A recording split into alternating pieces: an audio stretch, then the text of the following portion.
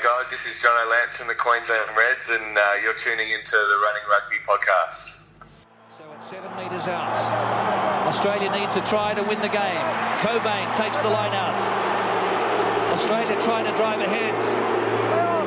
Gregan again. And Larkham. Kefu. Try Kefu! Did he get it? That's the match winner! That is the match winner! Kefu will never score a more important try. And look at the Wallaby players. That is the dream result they wanted. It's a heartbreak for the All Blacks. Welcome back, guys. Another episode of the Running Rugby podcast, and it's myself and Toby, and we're a man down today. Leo's he's gone off into the wilderness. He's too depressed after that weekend. Mate, I can understand why. Why. Yeah. Do you know what I learnt last week, Toby? What, mate? That Australia's really struggling at rugby? I learnt that I can definitely not tell the future, because last Thursday night I was at home. I was thinking about the games on the weekend. I was putting in like my final tips and margins, and I got this feeling. I was like, nah, they got this. First I had this feeling, I was like, well, maybe the Rebels are going to almost like top the Crusaders. And I was like, maybe not, but I feel really good about the Tars this weekend. I feel like they're going to do it. I feel like they're going to win. Oh, how wrong I was. So close. Well, mate, so close. I felt the same way, to be honest. And that's the most disappointing thing. I think we do still have hope that these teams can really step it up and perform, whether it be against New Zealand rivals or South African rivals. We still have, that confidence and the memories of winning games consistently. But in the last year or so, it's been tapering off a bit. I haven't lost all hope, but something needs to change pretty quickly if we're going to have a team that's, going to compete in the playoff series, really. Well, that's our quick question today. Do you reckon there's going to be more than one team from Australia in the playoffs? Well, I'd like to think there'd be two. It's whether I think the Rebels can get their season back on track. I'm pretty confident the Waratahs will be there as the leaders in the conference. And then I think it's between the Rebels and the Reds. Brumbies could, come back with a bit of a vengeance, but I think the way the Reds have been coming into form a little bit lately has been encouraging. And I think the Rebels do still have that potential, but 5 losses in a row is not ideal. They had such a good start to the season, but it's just flipped on its head at the moment. So let's jump forward. And what was your favourite moment of this round? Yeah, mate, for me, the Jaguares, they're perfect 2 of 4 out of 4 wins. That's pretty impressive to go over to New Zealand and win 2 games. They won 2 games here. And, to be honest, they're just kind of coming into form at the moment. They've cut the errors out of their game. They just seem to have tightened up those that discipline. No loose penalties, really. Yeah. And I think it may come down to Super Mario Ledesma coming in and having a bit of an influence on the team and just getting them, I think, to focus on the right things. Because in previous seasons, they've struggled with their discipline. It's been a consistent issue, and it's really kind of, I guess, kept them out of certain games. But lately, particularly in the last 2 against the New Zealand sides, like they've just really tightened it up. Yeah, their defence. It's just been it's been really defence good. as well. Yeah, and that's. I mean, it's important because we're not used to them playing a very erratic style, very loose, and they could be potent in attack and then, give away stupid penalties in defence. And so it kind of was a to and fro thing now. And they're on track. And I think the fact that they played so much together for the Pumas, it's really coming into its own now. Definitely. It's impressive to see because no South African team has done it, and with the Lions losing to the Reds last week, and the Hurricanes this week, no South African team will do it, so they're the only team that's going to take away 4 wins from tours. For me, though, it was a bit of a celebration for at least one Australian victory on the weekend. It wasn't in the Super Rugby. It was in, our first sort of taste of World Series rugby with the Force going up against a Fijian sort of Fiji/Fiji-A sort of Drua side over in NIB Stadium on Friday night. And they took away the win. It was very nice to see. They had a massive crowd, sellout crowd over there in NIB Stadium. People were turning up and everyone pulling out their old sort of Force jerseys, and we saw some pretty good enterprising play from the Force. They got up 3 tries early. Bit of injury concern. They lost Peter Grant, their fly half, in the sort of late first half with a concussion. But, good signs from them, and they've got a pretty entertaining sort of schedule coming forward, so let's hope they can sort of keep putting this together. But big props for Twiggy Forest. Yeah, mate, to be honest, the Force, it was such a hit to them last year to lose that Super Rugby licence, and for Twiggy Forest to get this competition together at such late notice and pull together, quite a good selection of opposition for the Force players. There are some guys there that are fringe Super Rugby guys, and that shows a little bit in the way that they played in this game. But, they got the win. The crowd was behind them, 20,000. Like, the Tars are struggling to get that at the moment. So it's something to be proud of, and hopefully they can just continue to build on that week to week. One game I can't wait to see, I think it's during the June test window, but when the Western Force come up against the Melbourne Rebels, and they'll have a lot of previous Force players coming back to Perth to play that game. It should be a really entertaining one. Yeah, it'll be good to see that kind of intense. I guess it's a bit of a rivalry because they were the two teams under threat, and there are some guys that have hung around at the Force after a lot of those other guys have gone to the Rebels. So a few fringe players around there, and guys like Andrew Deegan, who used to be at the Waratahs, now playing fly half for the Force. There is going to be a bit of tension there, so it'll be an interesting game to watch. All right, let's get into the games. Match report, round 12. So Friday night, our first game, Rebels coming up against the top of the table Crusaders, and once again it was a bit of they kept in there early. Halftime scored 10-13. Crusaders just on top, but they were keeping it tight, and then just falling away at the end of the game. Massive second half blowout. Crusaders winning this one 55 points to 10. Their biggest victory on Australian soil in Super Rugby. Yeah, it was encouraging to see, 13-10 at halftime, keeping it close with the Crusaders. I mean, the Rebels at home, yes, but it was not a bad performance in the first half, but the second half was just a completely different story, and we keep talking about this. We need teams to be playing at 80 minutes or you're going to get carved up by these New Zealand sides. Just some of their ruck work, the Rebels, was just sloppy. They were just really inaccurate, letting the Crusaders steal their attacking ball. Those turnovers, you can't let the Crusaders have those kind of opportunities because they'll just dominate. Guys like Murphy still very strong, but you started to see some of those errors creep into the game when they're in the red zone as well, which I think we'll talk about a bit later with the Tars being a problem where they're not capitalising on those opportunities. It's a bit of a worry, and you could see how frustrated Vessels was. I feel like he's probably doesn't know exactly where to turn to next.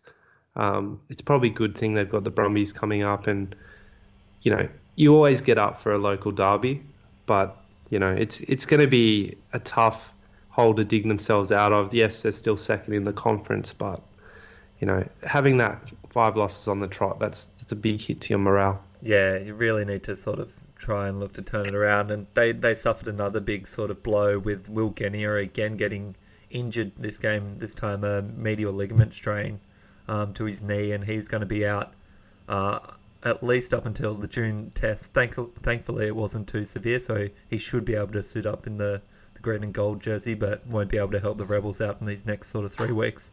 Yeah, that's a massive blow as well. And Ruru, look, he does a good job as a backup. I don't think should be starting at Super Rugby level. He's a little bit too erratic for mine.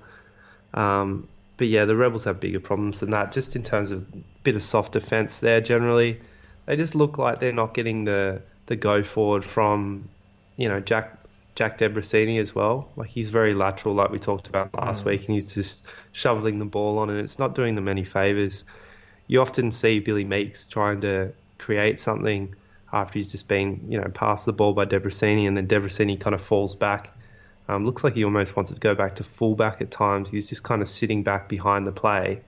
And I think he really just needs to inject himself and get that backline moving forward. Because they have such good weapons on the outside, but they're just not getting, they're not getting those opportunities going forward because Debrecen, the first guy, is just standing there, taking a not sideways running onto step. the ball. Yeah, it's just, and we talked about that as well with Herrera. So this week coming up, Rebels, Brumbies, like they're both going to be, at risk of doing the same thing and not using their outside weapons. So. Well, that's the difference. That's the difference when you have a forward pack that's going forward. It makes them take that first step forward. So Debreceni at the start of the year looked quite good because he had that forward pack sort of pushing forward and he always was getting front foot ball. He doesn't seem to be able to create stuff without having that momentum himself. So I think he's notably a passive guy as well. And he, as we've said before, he plays his best rugby when he's confident. I think at the moment he's lacking a bit of that confidence, feeling the pressure a bit at central playmaker, and maybe he feels like Maddox is gonna get an opportunity at some stage soon. We did see at the end of the game there, Maddox stepped into 10 with the last 2-3 minutes, but had a terrible first touch there at 10, threw the ball to no one, and the Crusaders scored in the 80th minute. So it's no, there's not a lot of encouraging stuff to take out of that game against the Crusaders. I think if they'd kept it relatively close, if it was 30-10 in the end, they would probably be a bit more buoyed by that performance. But letting in 2 tries in the last few minutes, like it just shows you they're not fighting. Yeah. So I don't know, Arch. I don't know if you picked up anything else in this game of note, but for me it was just disappointing, and I'm not enjoying watching the Rebels anymore. Like I've just come to that conclusion. I had to watch this game on replay, and it was a real kind of, I don't know, I knew the result. Yeah, it was a struggle to actually get motivated to watch this. So, it's a real contrast to how I was feeling early in the season. Yeah, look, I think you're right. Vessels is a little bit confused where to turn to from here, and he's tried to manage things with different lineup changes, and I think he's almost pushed that a little bit too far because every game we've seen different lineups, and some of them are caused by injury, but some of them are sort of just choice, and you're just seeing a little bit of a lack of combinations and a lack of awareness of some people, and I think it's partly because people aren't quite settled in their positions. I mean, I think it doesn't give them a chance to at the moment. Yeah. So, one good thing to see though, Nathan Charles come back over from Europe, come back to sign with the Rebels, and he got a bit of time early when Rangi had to come off for a head injury assessment. And then he spent some time on the flank at the end of the game as well. But he's looking pretty fit, looking pretty trim at the moment. Definitely good to see him back on Australian soil. Yeah, I think it wouldn't be surprising to see him start against the Brumbies. I think he does. He's a bit of a veteran now. He does look very light. I'm not sure if he's dropped too much weight, maybe for hooker in Super Rugby. But Rangi, I don't know, he's a bit better this week in terms of his lineouts, but I think the scrum's still struggling a bit for the Rebels, and they haven't found that good type 5 combination. Matt Phillips now rotating in and out, and you've got the props moving around everywhere. So they've really got to settle that lineup. Yeah. I'd like to see him start. I'd like to see Faulkner and Ainsley back in the front row, so completely new front row for this week. Keep Harling, I think, and Coleman in the second row. And I don't know what you do at 6. I think Murphy and I think Fainga still played reasonably well. He was actually a bit of a nuisance for the Crusaders trying to slow down the ball a little bit in the ruck. So I think that's good to have him sort of out there. I don't know what you do at 6, whether you do Cottrell or whether you give Lepetti a bit more of a chance, because he did look a little bit more. I think Tamani. Yeah? Yeah. I think you do, and I think he does need a few games to get back to where he was.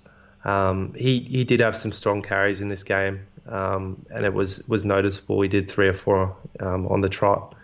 And Cottrell, like we've talked about, he's a real worker. Bit of that Tom Cusack, Michael Wells role that we've seen, kind of those guys that are just really, really high work rates, can get around the field. They don't probably suit any sort of position in the back row as such, but they're there and they do their job. But I think someone like Tamani offers a lot more, and I think you're right, Colby deserves another chance. We know Murphy's not going in there at number 8. He's really kind of carrying the ball and propping up that forward pack overall. He just seems to pop up everywhere, and he's just really determined to make a mark on every game. guys like Tamani really need to mirror those performances from Murphy. Exactly. What do you reckon? Is it time to give a bit of Maddox time at 10? You know we're going to have a change at 9. We're going to have Ruru in. Who needs to learn how to feed a scrum, by the way? The amount of times I've seen him throw it into Rangi's foot or into the knee of the loose head, it's really annoying. Yeah. And those are the things with Ruru that I just, it gets me kind of doubting him a little bit when he can't do the simple things right. In terms of Maddox, I wanted to see this much earlier in the season. And I was kind of calling for it when they did have that kind of run of 3 or 4 wins in a row at the start. I still thought that they should bring Maddox in. They didn't do that, and they've persevered with Debrasini. But perhaps it's the time to do it. I mean, the Brumbies are coming off a bye. They haven't been electric this season. But, it's a game you really need to win. So do you make this change now? I just don't know.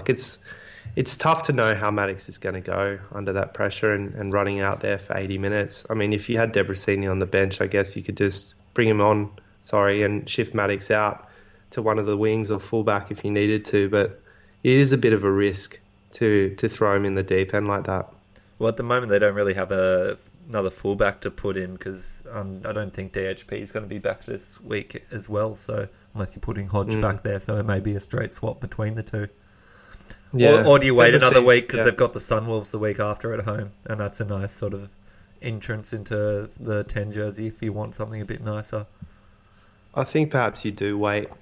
Maybe Maddox, if the Rebels get ahead against the Brumbies, maybe you do give him some time there, and then in the Sunwolves you make the change 100% and start him there. But I feel like Vessels is not going to do that at the moment. I think he'll probably stick with Debrasini. If they get beaten by the Brumbies, I think Maddox will definitely come in. I think no question. But it'll be interesting to see how they go against the Brumbies. I just can't pick it at this stage. And on the other side of the ball, the Crusaders, they welcomed back to Richie Mo'unga in this game and had an immediate impact, throwing a big cutout for their first try out to Tamani Valu. And look, they look a lot more threatening with him at 10. He links up really well with the forwards and with Crotty.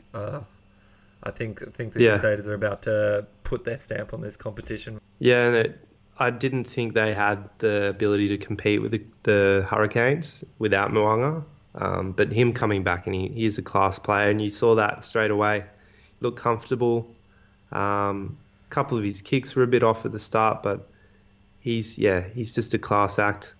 And a good young player for the All Blacks. They'll be very happy that he's back to fitness. So I think the Crusaders, rightly at the top of top of Super Rugby at the moment. I think the Canes probably a little bit more of an erratic team. The Crusaders are very, very consistent, and it'll be fascinating to see the Satyrs-Canes matchup when we get to the end of the season. Yeah, I was just checking ahead. It's 3 weeks away, Friday, on the 25th of May, end of this month.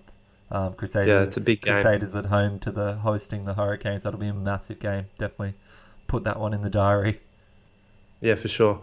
Next we have out of Brookvale Oval in Sydney, the Waratahs took on the Blues, and we thought the streak might get broken here, but couldn't do it. It was a closely fought game, and look, all the key factors there. Waratahs were playing well, playing positive rugby. They had the big crowd there, I think 18,000, cheering them on at Brookvale. You had this sort of well-publicised sort of match, and look, a couple of errors, and it just seemed like every time the Tars got into the 22, they were turning it over to the Blues, and they just couldn't put together those last couple of phases that would have meant points on the board, but they lost this one 21-24 to the Blues. Yeah, and they had 62% of territory in this game. Like they were in the Blues half quite a lot. And I actually, to the eye I was watching this game, I just couldn't understand how the Waratahs were behind. They did make quite a few silly errors. But the Blues didn't look that threatening at really any point. I mean, they took their opportunities, and I think that was the difference. But I'm still pretty confident the Waratahs can bounce back from this. It's not a good look because we wanted the streak to end. We wanted the Waratahs to get back on top, and it was their opportunity to impress at a local ground where they're going to be playing a lot more of these games next year with the refurbishment of the stadium. But you could see that Israel Folau, like, he was just so fired up for this game, and there's been a lot of controversy around him. He looked so good. He was on. He was injecting himself everywhere. Taking kickoffs. It was pretty amazing, and you could see when he's on, he's probably top 3 players in the world. Yeah, if not sort of top 1. He's amazing what he can do in the air and just getting on the outside of people and stepping through and offloading. It was unlucky not to set up a Jake Gordon try early, which I think would have almost sort of changed a bit of the fortunes in this game if you just got them a little bit of extra points early. I wanted to ask you, though, because we saw sort of 20 minutes into this game, Cam Clark trying to go over in the corner, and he got high tackled by Papali, the number 7 for the Blues, high tackle, and the 7 got carded.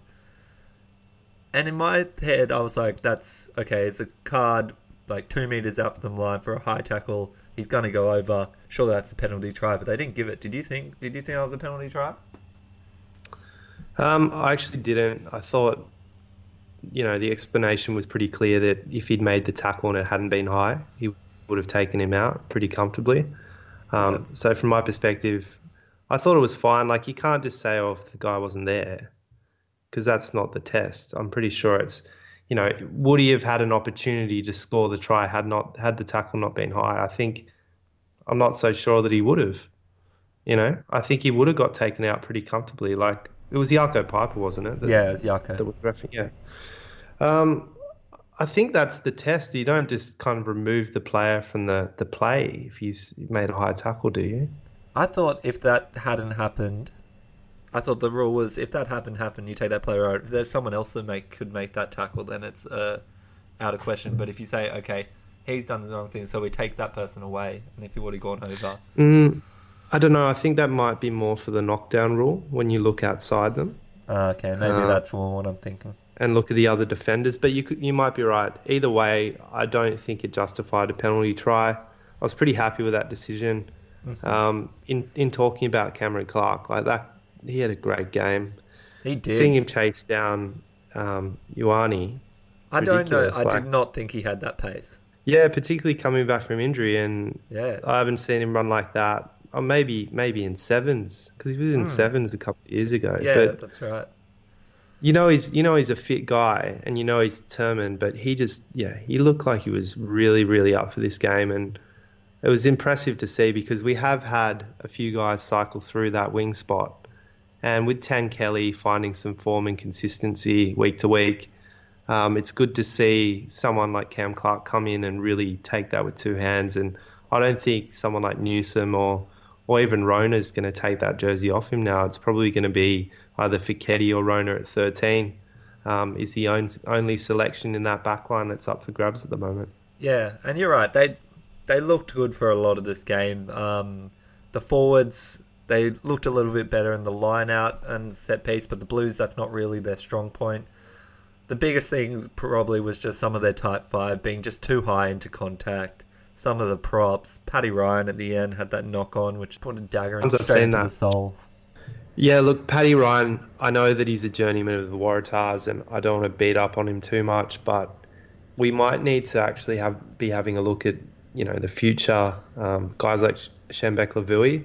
Yeah, I'm not sure. Maybe he's still injured. But you see having someone like Harry Johnson-Holmes, who is still learning, but has a lot of potential, and I think having these opportunities on the bench has done him a lot of good, and perhaps trying to find that reserve tight head that we can build upon for future years. I think it's important to be giving them a bit of a head start on that. And Paddy Ryan, I think, I applaud that his contribution to New South Wales rugby, but at this point I'd like to see a young guy get an opportunity.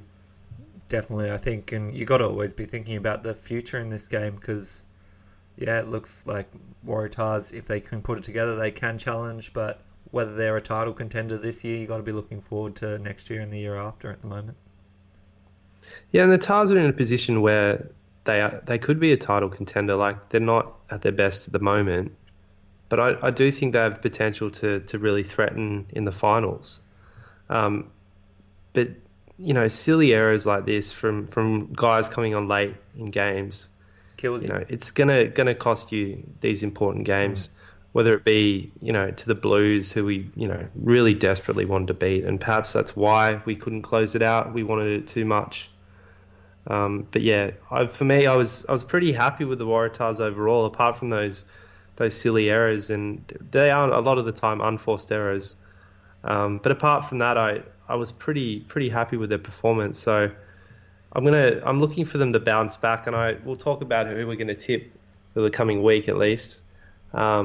I don't know if I can pick them against the Crusaders, but you might have other ideas, Arch. Yeah, definitely. I mean, it'll obviously tough them heading back over to New Zealand, and they're going back and forth every week at the moment. On the other side, looking at the Blues, I mean, they put together the solid performance. They got a few players back from injury. They had Kano and Augustine Pulu, and you see that does make a bit of a difference for them. Like, Pulu's just kicking out of the halfback role is very sort of solid and really good at putting sort of the opposition under pressure and just playing that bit more sensible, mature head game, especially when you have someone like Perifetta at 10 who's a little bit more inexperienced. And you can see actually that I just read before that Bryn Gatland signed with Highlanders for next year, so Perifetta looks like someone they're probably looking to build around in future years at least. That's the impression I would get from that signing. I know that Lima Sapawong is moving on, so the Highlanders obviously want someone to replace him. And Bryn Gatland's shown enough, I think, to show that he's got a lot of potential as well. But the Blues look like they prefer Perifetta at this stage. And maybe that's off the back of being aware that Gatland's going to move on. But yeah, Blues, look, I wasn't particularly impressed again by them, but they did enough, and they didn't make those errors that the Waratahs made. So they looked like they were playing a pretty conservative game, and they kept things pretty quiet for most of the game, but they did enough. 24 points is enough to win a game in Super Rugby, and they just defended well, and the Waratahs couldn't close it out. So it was a bit disappointing, but like I said, the Waratahs, I think, have the stocks. They don't have too many injuries, and I think they can challenge the Crusaders this coming week. Hopefully, and for the Blues, it's got a hard couple of weeks with the Hurricanes next week, and then they have the Crusaders, and then they have host two Australian teams, the Rebels and the Reds, later on in the month. So few hard games there, and hopefully a few more chances for Australia to take a couple of games off the Blues, but we'll see. Let's look at the other games this week, and the Chiefs versus the Jaguars on Friday evening, and we said it before, the Hags taking 4 out of 4 games on this tour. They won this one 23-19 and didn't let in a try until the 80th minute. And I think they need a new name. Do you think the streaks earned them something new? Yep. It's called Sex Panther by Odeon. It's illegal in 9 countries. 60% of the time, it works every time. That's right. With those 4 wins, 60% of the time, they win every time. That's right. The South American Sex Panthers. Welcome to Super Rugby. Oh, mate. Pulling that one out. Anchorman's classic. Love it. Haven't heard that for a few years. Yeah, look, the Hags, mate. Sex Panthers. Sex Panthers. Look, I'll try and get it right. I don't know. In this game, probably the least impressive performance for mine on their tour. But again, like the Blues, they got it done and scored enough points to win this game. The Chiefs looked a little bit off. Mackenzie still adjusting to playing 10. And I don't know. The Chiefs looked just a little bit off in this game. I was surprised to see them lose this because I didn't think the Jags could actually get 4 in a row, but they managed to do it, and it's a pretty good achievement. I haven't seen an Australian team do that for a long time, so props to them. But yeah, I don't know. They're probably sitting pretty for the playoffs because of this tour now. Definitely, and that's 4 wins on the trot, and then they get to head home where they're pretty strong. But the biggest thing I took from this game is their defence has just taken a step up. They forced the Chiefs to take just multiple penalty kicks and just not allowing them to take away 5 or 7 points when they got down to that end. And it just shows like how much of a change there's been, I think, under Ledesma in terms of staying power and just composure under those sort of pressure, and you don't see them making sort of silly errors or giving away dumb penalties. They're quite strong, and they're good at sort of looking to slow the ball down between some of sort of their bigger sort of tighter guys. Ortega Decio has been playing really well the last couple of weeks, and it's just such a bonus when you have people like Creevy coming on off the bench at the end of the game as well, because they've been getting some good games out of their starting hooker now, Montoya. Yeah, and the Chiefs, I wasn't sure whether they rested a couple of guys in this game. You had Nathan Harris on the bench and Brody Retallick on the bench. And they, I don't know, they just looked a little bit off. Maybe they were underestimating the Jaguares, even though we'd seen them win 3 in a row. The Chiefs maybe thought that they'd come there and the streak would end. They couldn't get 4 in a row. So it's very encouraging to see, a foreign team go into New Zealand and do this. We saw the Sharks do it in Auckland. We've seen the Jaguares do it in Auckland and now in Rotorua. So it's encouraging, I think, for the Australian teams to take something from that and maybe look at how the Jaguares played, emulate some of those performances and make sure they're cutting out those silly errors in their game, because then you can get close to these New Zealand teams, even if you are playing across the ditch. Yeah, that's right. One positive performance out of the Chiefs, definitely. Charlie Naitai seems like he's going strength to strength, and he was unlucky that he didn't have a try sort of around that 60th minute, which may have changed the game. The small knock-on from Harris, I think, on the other side of the field. But, yeah, Naitai looks dangerous and looks a good fit. I don't know whether 15 is the best sort of place for him, whether he needs to be a little bit closer in the centres or something, but definitely playing well. Yeah, it might actually help if you put him in at 12, because they've cycled quite a few guys in there to be with Anton Leonard-Brown, and then you've got that real veteran support around Damian McKenzie, so that might actually help him a lot. I don't know if they've got someone that can step straight into 15. I guess Marty McKenzie can do that, but probably is not as potent at the back as Charlie Naitai. But we know how much Charlie Naitai's had quite a few problems with injuries and concussions and things like that, so it's good to see him back fighting fit. Next game we have the Hurricanes took on the Lions, and Lions dropping 2 in a row now. As expected, pretty much going into Wellington. It was always going to be a tough game, but they kept it reasonably close. Lions scoring a late try to make it a 9-point game, so Hurricanes winning this 28-19. Yeah, and Ben Lamb doing it again. You can't stop the bloke. And to be honest, in this game, the Hurricanes didn't play their best football. There was a lot of turnovers by them, and it probably kept the game closer than it should have been. I don't actually think the Canes played that well, and they still scored 28 points pretty easily. Lions, they're not looking like they were even back in South Africa. I think they play a lot better at home, and you're seeing that in terms of their intensity. They've had some injuries as well, so their starting lineup is just it's a shadow of its former self, I think. And this is a 9-point game, but I think it could have easily been a 20-30 point margin if the Canes had been really on in this game. So not sure what the answer is for the Lions at the moment. They probably just need to get back home. Yeah, well, they still have one more game in this tour, heading down to Dunedin to face the Highlanders next week, which actually is looking like it should be a reasonable sort of matchup between the Highlanders returning home, so they're off quite a bit of a travel schedule, but they're always tough down in Forsyth Barr. Yeah, I think it'll be a fairer matchup.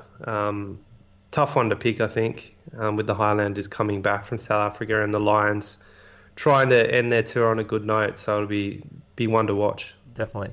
The other game, we head over to South Africa, and the Stormers versus the Bulls out of Cape Town, and the Stormers keeping their unbeaten home record this season, beating the Bulls 29-17. And the Stormers looking very strong in this game. They started early and they started fast through some of their big forwards, and Willemse had another really good game, supported by some strong performances from Dylan Lades and SP Murray, which is really good to see some of those guys taking a bit more of the playmaking sort of opportunities in this game, especially because Willemse is going to be leaving, I think, for the game next week. And I was worried about who they were going to pick move into 10, but Lades has really been showing up the last couple of weeks, so I think he could definitely put him into 10. And Epimere has been very up and down this season, but looks like he's sort of hitting his straps a little bit. And I mean, it's just muddying the waters in that South African conference even more, because we think about the Bulls coming up, we think they're playing well.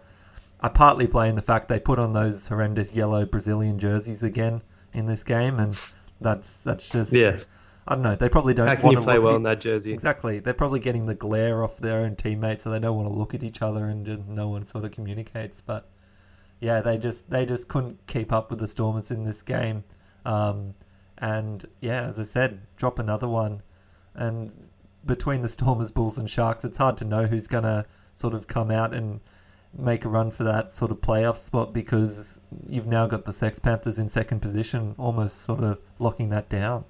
Yeah, mate, second to fifth, there's 24 points to 20. So there's 4 points difference there. Like, it's anyone's chance, I think, to make the finals from the South African Conference, and the Lions have been struggling a bit. So that gap could close again. There's only 7 points between the Jaguares and the Lions now. So, mate, it's interesting to see, because in previous years we've seen at least, say, 2 of the South African teams really struggling.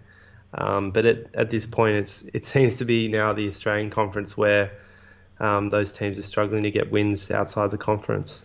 Yeah, it's true. But that said, I was just thinking about this. The Australian teams really haven't dropped many games against South African opponents. That's true.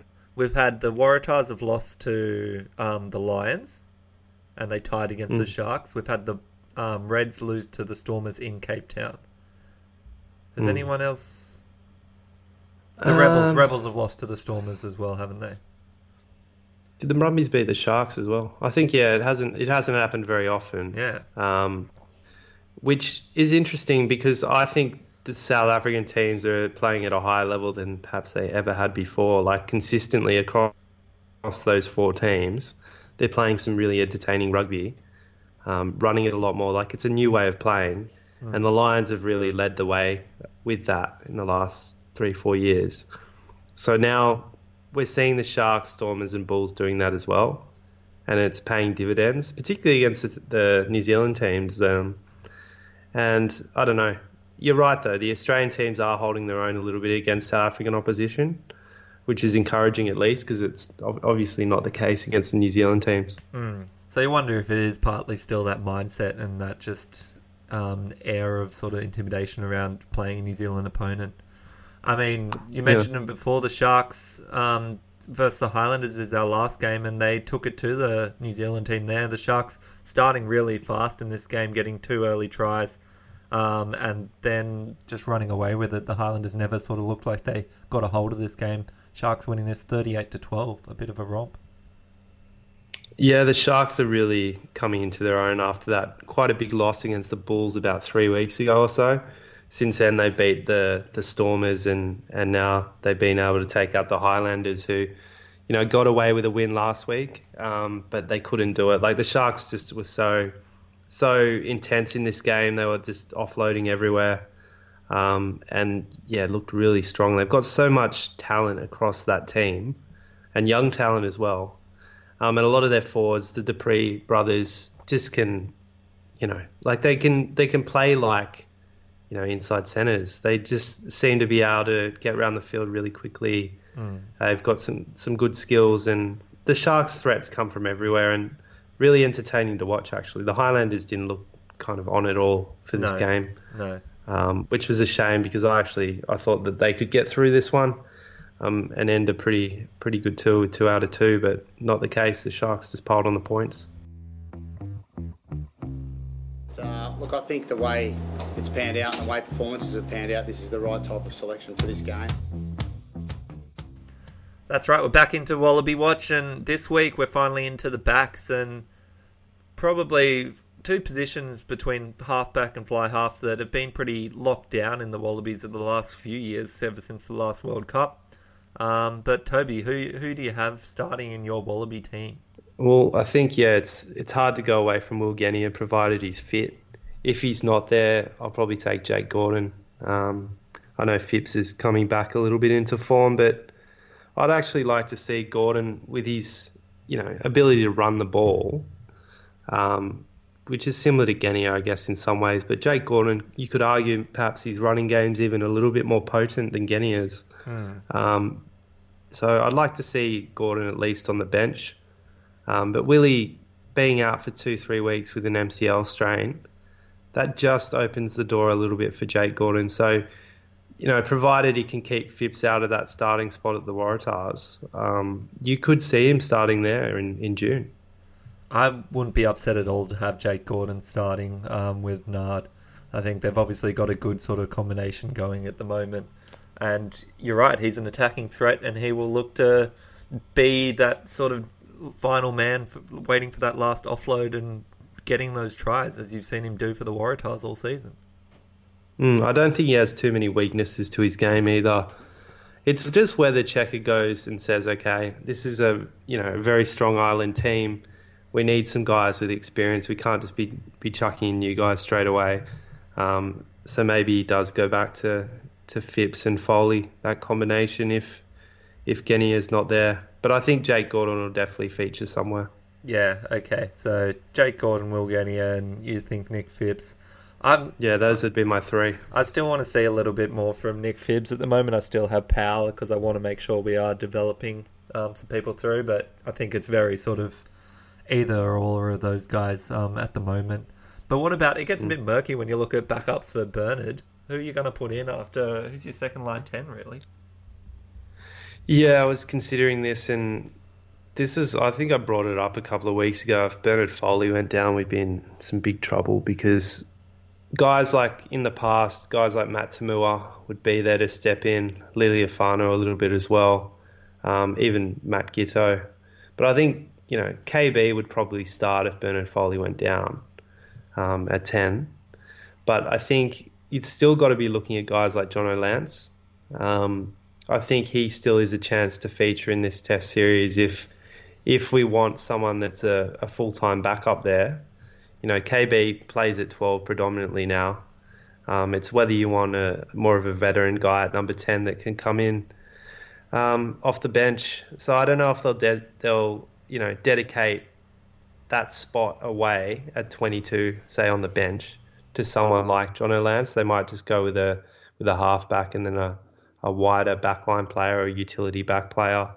But yeah, it's very thin on the ground, which is a bit of a worry. Yeah, I think, and you're right, I know you want these experienced players to come in, but I think looking at the stocks we have in Super Rugby, you don't have those experienced players to pick. You're right, Tamua's gone, Liliafano is not in a stage where you can pick him, and then you're going through the other teams. Herrera is not eligible, Debrezini, you're not going to pick him. You're really looking at some of these young guys, whether you're looking at Hamish Stewart to give him a bit of experience, whether you're putting Jack Maddox back in a role, knowing that he can come on at fullback or on the wing if you're looking for a bit of a utility back as well. Yeah, Maddox is one to watch. I think he does need... It's probably another string to his bow if he gets some time at 10 for the Rebels, and maybe then Czech is comfortable at using him as a winger, fullback / fly half utility back, and then he could take that number 23 jersey, because he does provide a fair bit of threat around the field. He's not just a playmaker, so could easily see him slotting in there. Otherwise, like you say, Hamish Stewart is probably the next best option, and from what I've seen of him, he's been pretty impressive so far, and he's a physical guy that can defend in the front line. I just wonder whether Cheika has in the back of his mind to bring Quade Cooper into the squad, even though he's only been playing club football. What do you think? Do you think Czech would kind of have Quade there in his back pocket if needed? Oh, that's a big dark horse in this race, but I mean, we know that. Yeah, I could see him doing it. He's one prone to be bringing these sort of people back into squads to, shore up and give a bit of backup to when he doesn't have the experience off the bench. We've seen him bring people back from Europe just for this same sort of cause. I think that's a pretty good call, really. And I've seen Genia's come out sort of in the last week and being like he'd love to play with Quade again, and talking about him, whether he would come to Melbourne and stuff in sort of the future. So look, you'd have the backing of at least a couple of players if you're your ideal starting 9 and you know they can play well together. Yeah, and let's remember who made this decision with Quade. It wasn't Cheika, it was Brad Thorne. And maybe Cheika is on board with it. I don't know. I could imagine that perhaps he wants Quade to be playing in one of those Super Rugby teams so that he does have, a guy that has been backing up Bernard Foley for a number of years now, has that match fitness and is playing at that high level. Because at club football, he'd be running around, with a bunch of semi-professional guys, and he wouldn't be getting, those true tests week to week that Super Rugby offers. So it may be a bit of a risk bringing in Quade, but I could see Cheika doing something a little bit, left of centre, just because he likes to challenge guys and he likes to see, guys kind of get on with it. And I think that's what Quade's done. Like, he hasn't spoken up and complained and shot his mouth off or gone on Twitter. He's just got on with it, and he say, "No, I'm loving life. I'm playing club football. I'm loving my rugby at the moment, and I'm looking forward to my next opportunity." And that's the kind of stuff that Cheika appreciates. I think, he respects that. So that's why I think Quade still has an opportunity here to be in the wider squad. Whether he's on the bench, I'm not sure. That might be a bridge too far at the moment, but the broader squad, you could see it happening, I think. Yeah, I actually really like that take, and it would absolutely force himself back into a Super Rugby contract, more or less, if he gets that and he gets an opportunity and puts his hand up playing for Australia. You then have teams like the Brumbies, like the Rebels, and be like, well, we're going to be stupid not to extend this guy an offer if the Reds aren't going to do it. Yeah, and I like the fact that Will's encouraging him. Whether he would go to the Rebels, I don't necessarily think he would fit there that well. I think creatively the Brumbies could use someone like him, and then you play Hawera or Leilufano at 12 alongside him. Don't know if it'll happen this year, but he is a talent. You can't deny that. He is a polarising player, but it may be just a bit of a waste for him just to shoot off to Europe and you never really see him again. So, let's not close the door on him completely. I know Brad Thorne's made his decision, but this Wallabies season could maybe get a few more people back on board with Quade Cooper. Round 13. Let's look round 13, and we're back to 7 games this week. We've had a few games with 3 teams on bye, but only the Jaguares is this team as they head back to South America. They get a bit of a week off. And we'll start the week in the Blues coming up against the Hurricanes at Eden Park in Auckland on Friday afternoon. Yeah, I think the Blues, they got the win against the Tars in Sydney, and that'll, encourage them a little bit, but the Hurricanes, I think did it pretty easily against the Lions, and the Blues aren't the team that the Lions are. So I think the Canes will come into Eden Park and take care of the Blues and show them, the path to some good running rugby and knowing when to chance their arm. So be still, I think, an entertaining game, but the Canes should get plenty of points in this one. Yeah, definitely entertaining, and I can see you're right. I can see a lot of points getting scored in this one, both teams trying to throw it around and play some entertaining rugby, and hopefully we get a bit of a good crowd into Eden Park to try and support the Blues, but definitely Hurricanes for me by, I'd say, probably 18 to 19 points in this game. Next game, we have the Sunwolves hosting the Reds after 2 teams that were on bye last week, and that's up in Tokyo, once again in Prince Chichibu. I don't think they're playing any games in Singapore this year, are they?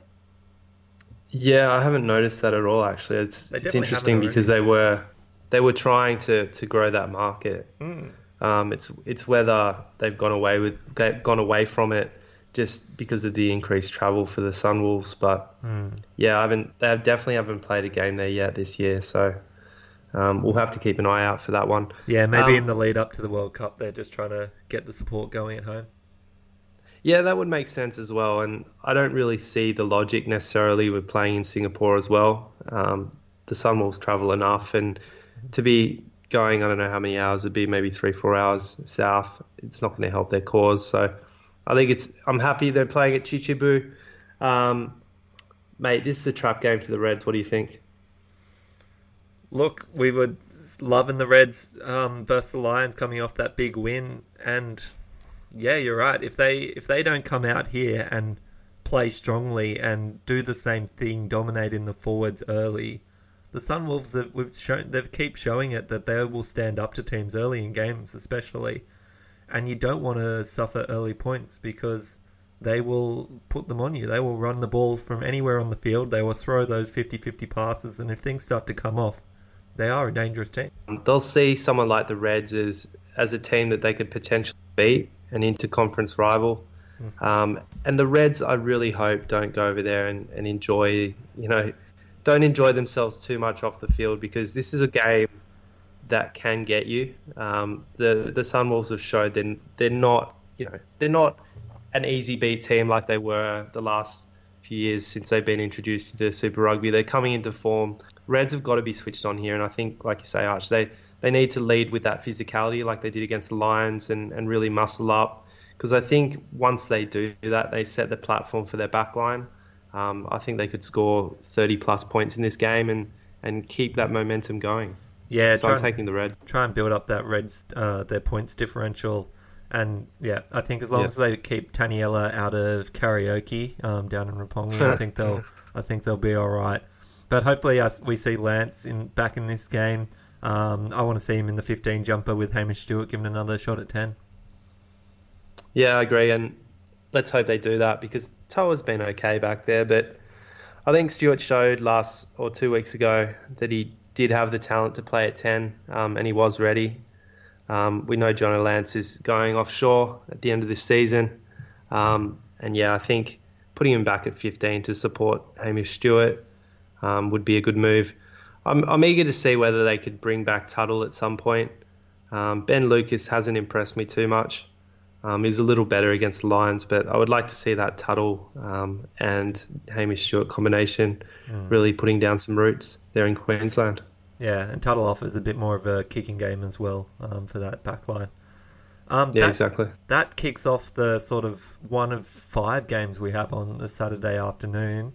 That at 1:05 p.m. And then we head over to Christchurch for an early afternoon game, and the Crusaders hosting the Waratahs. And it's going to be a tough one for the Tars coming off that loss to the bottom team in the New Zealand Conference, only to head into the castle, take on the Crusaders. Yeah, I can't pick the Tars here, and if they're playing in Sydney, I'd give them a bit of a chance, and I think they'll be particularly fired up because they should have won that game against the Blues. I think going over to Christchurch, the Crusaders are just so hard to beat at home. I'm not sure exactly what their strategy will be, but I think sticking with that mobile back row with Miller, Hooper and Wells is probably working for them at the moment. Jed Holloway just hasn't shown enough, I think, off the bench for him to be put in the starting lineup at this stage. But yeah, the Type 5 need to muscle up against a pretty experienced Crusaders Type 5. Yeah, I don't know. Their backline have lots of talent, the Tars, but if their forwards can't get on the front foot, they're going to have no chance.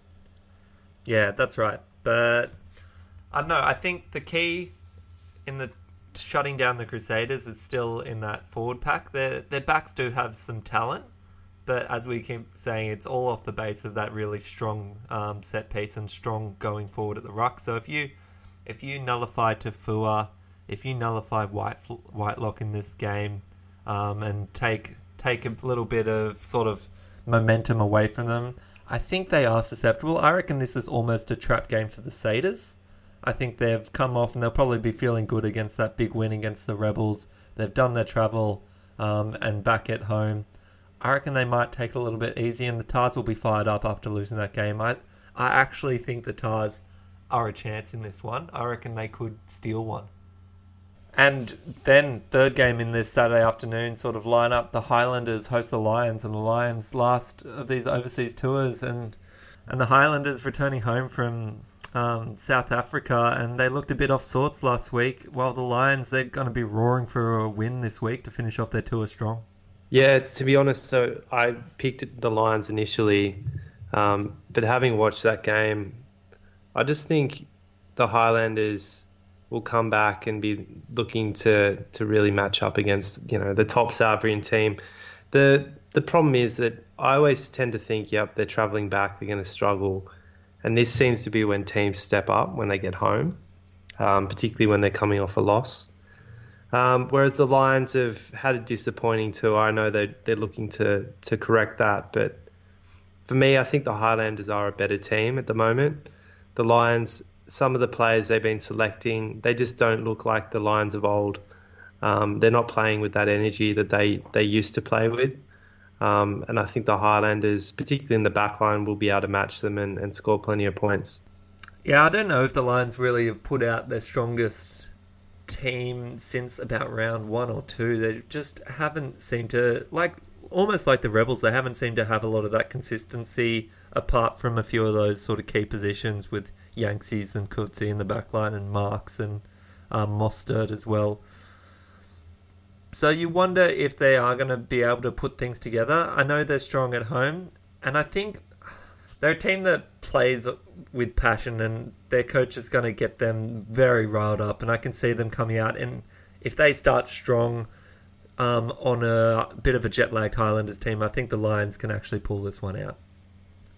Yeah, well, maybe if they sit guys like Combrink, who just looks completely out of shape, bring in Mahuza, I think maybe bring in Jans van Rensburg, your favourite at 12. Jans van Rensburg? Yeah, mate, what a legend. He's such a big unit. He's a fridge. But he's a fridge. But Nick Groom is pretty serviceable at 9. It's where you play Quagga Smith. Guys like Schumann just seemed a bit undersized when you're playing with Quagga Smith. I think Ori comes back in, Daimani, and definitely Dreyer at tight head. If they can do that, I think they'll have a chance. But yeah, I'm still going to take the Highlanders. I have a feeling the Highlanders will be very disappointed with their last performance, and they'll be fired up back at home. And I don't think the jet lag will be too much of a factor. I don't think it has been in other games, so I'm happy to take the Highlanders here, and hopefully, we can send the Lions back packing to South Africa without too many wins under their belt.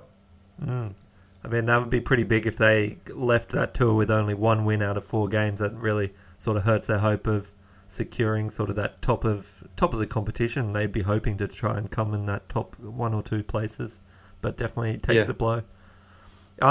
Just before we move on to the Brumbies and Rebels, looks like the Blues have actually announced their starting lineup with Sonny Bill returning back to the centres and Tuanga Farsi returning to the front row, and means they get Rico back onto the wing, keeping Matt Duffy at fullback and Caleb Clark on that other wing. Does that change your view at all of how they're going to shape up in that game versus the Hurricanes? I like that team a lot more, but it's not going to change my tip by any means. The Blues should be, I think, competitive in this game. I reckon it'll probably be a margin of around that 10-point mark. I think that bringing in Sonny Bill, Pulu's back, playing Rico in his proper position with a bit more space is really going to help them. Whether their forwards can match up against the Canes pack who play so well together, it's going to be a tough ask. But like I said, I think it'll probably be closer. That lineup's definitely an improved one for me. Yeah, I think you're definitely right. But yeah, I think the Hurricanes will still have the chops on them. Let's jump back into what we were talking about in the Brumbies versus the Rebels, another Australian derby, and the Brumbies coming off that bye and the Rebels looking to get their season back on track. But that's from in Canberra at GIO Stadium. And the Brumbies will be looking to take one back after losing to the Rebels earlier this year. Yeah, another tough pick here. It's Is it really a tough pick? It is a tough pick. The Brumbies, the way they played a couple of weeks ago, with a bit more intensity, and their forward pack really leading the way. If they do that against the Rebels, I do give them a pretty strong chance. And I think the bookies in this one perhaps are favouring the Brumbies at home. The Rebels, if they can just, I don't know, without Genia, it's going to be really tough for them to get on top of the Brumbies. I do still have faith in this team. I think they do have enough players, particularly in that back line, if they can get them firing. Whether they make the change at 10 or not, I think the Rebels can win this very narrowly. Brumbies are going to be fired up, though, and well rested. So it's going to be an interesting game. Hopefully it doesn't, it's not too much of a grind fest and they do throw the ball around. Yeah, geez, I was just looking at those odds. You're right. The Brumbies are favourite at $1.50 versus Rebels at $2.60. God, I'm going to... Yeah, I think good money for the Rebels here. Yeah, definitely. I mean, like we said, Genia is a big factor. We have to remember that. But Ruru's, he is a serviceable number 9. If as long as he just doesn't do anything too crazy, if he just gets to the ruck, provides quick, clean ball, there's not too much to go wrong apart from, say, him feeding the scrum into.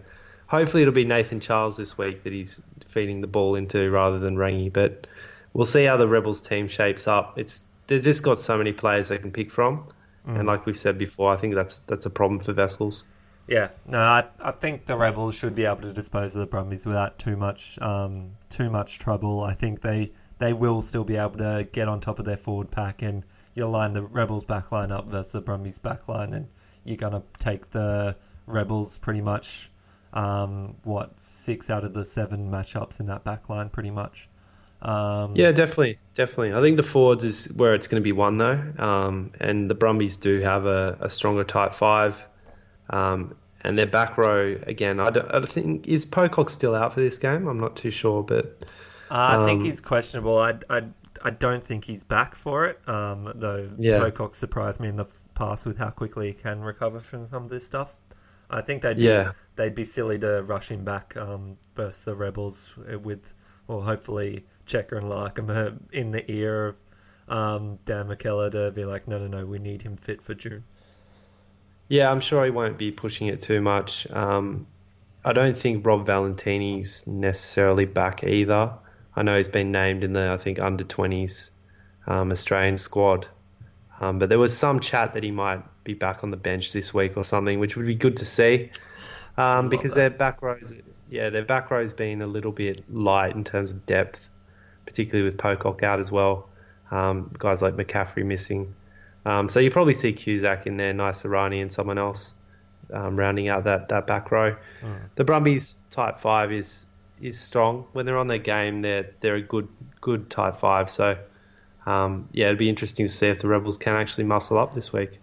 Yeah, I believe they will. Rebels, they're going to get their season back on track, snap that losing streak, and put together a few wins. They've got the Brumbies, then the Sunwolves back at home. They're gonna put together a couple of wins, get the confidence back, and make the playoffs. That's what I reckon.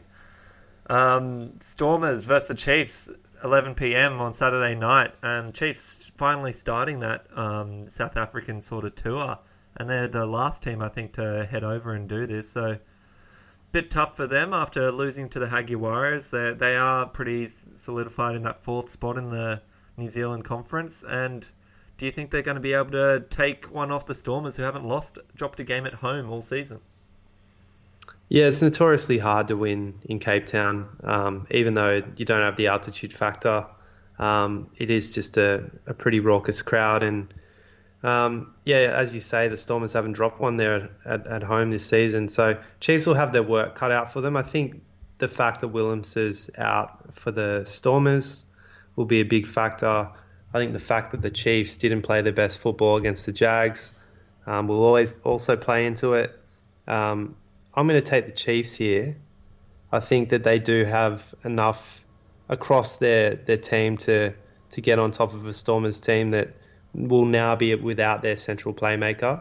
I think if Willemse was playing this game, I probably would have taken the Stormers, but for me, I think it'll be the Chiefs by maybe 5 points or something like that. Yeah, I don't think that the Chiefs will be able to do that straight off that travel. I'm backing the history and the Stormers at home. As you said, too hard to beat at Newlands. I reckon the Stormers will take this. I think they'll look to play it in tight, shut down a little bit of that expansive sort of backline the Chiefs have, try and limit Damien McKenzie's sort of involvement and touch on this game. I think Stormers will take this. And final round of the game, another South African derby, and these have just been great, entertaining games this whole season, but the Bulls hosting the Sharks in Pretoria. We know the Bulls, they took a big win against the Sharks a few weeks ago. Do you think they can repeat that performance coming home, or will the Sharks smell a bit of blood in the water after the Bulls lost that week versus the Storms? Yeah, I think they will actually, and I think they probably would have learnt from that match a few weeks ago.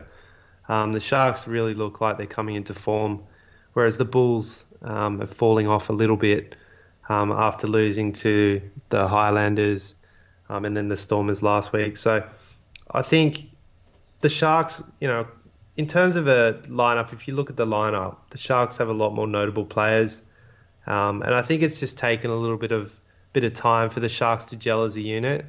There's been some young guys come into that team, combined with guys that have been around for a while. So I think if Beast Matawera is in there, with the amount of talent the Sharks have in their backline and some of their big loose forwards that can move around and just offload left, right, and centre, I think the Sharks will be too potent for the Bulls. But at Loftus, anything can happen. So again, I think this is going to be a tight game. Yeah, for me, I think the Bulls will actually bounce back a little bit. They've shown that they can actually they can beat the Sharks and shut them down, and they have enough sort of muscle to take them on in the forwards and shut down a few of those Dupree brothers. It'll be an entertaining game. I think I'll have to stay up late and watch this one, really, because it'll be very exciting to see who takes this, because it's going to really pave the way to who's going to be able to make the finals. Yeah, and I think, look, we're used to really bashing the South African matchups, and, it isn't ideal in the time zone that it is. But to be honest, these are games that, if you're a rugby fan, you should be watching. Whether you watch it on replay, it doesn't matter. You can wake up on Sunday morning and watch it. But the way these South African teams are playing now, just super entertaining football, and I don't think we should write them off. I know that there's always a lot of chat about South Africa leaving Super Rugby, and we had it again this week. Yeah. With some of the press saying that, look, they're going to go to Europe, they're going to follow the Cheetahs and the Kings, and they're going to go up and play in the Pro 14. Sanzar shut that down pretty quickly. You don't really know who to believe here. I think that the idea was to have 4 South African teams in each kind of hemisphere, just to really bolster South African rugby overall. Whether they can pull that off, I think they don't probably have the depth to support 8 professional teams across 2 competitions, but I think that's the goal in their eyes.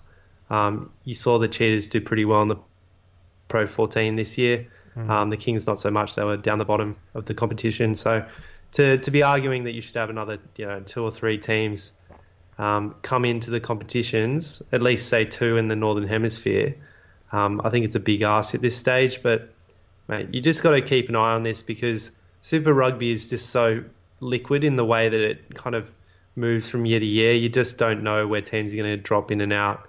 And that's probably part of the problem with the competition at the moment. You just don't know where it's going to go next, and it'd be nice to get some certainty around that.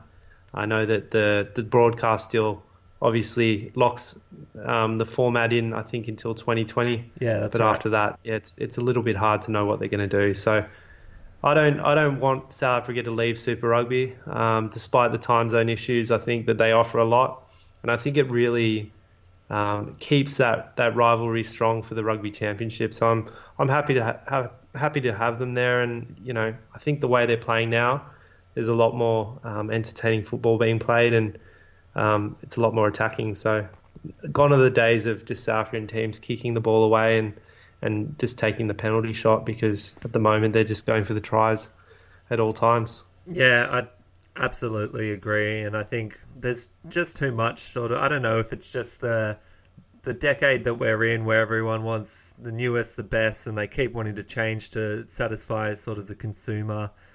I think what they've put together this year, look, I was a bit hesitant when they dropped out the Force last year, but I think you've put together a really strong a strong competition this year, and there are very few sort of non-entertaining games.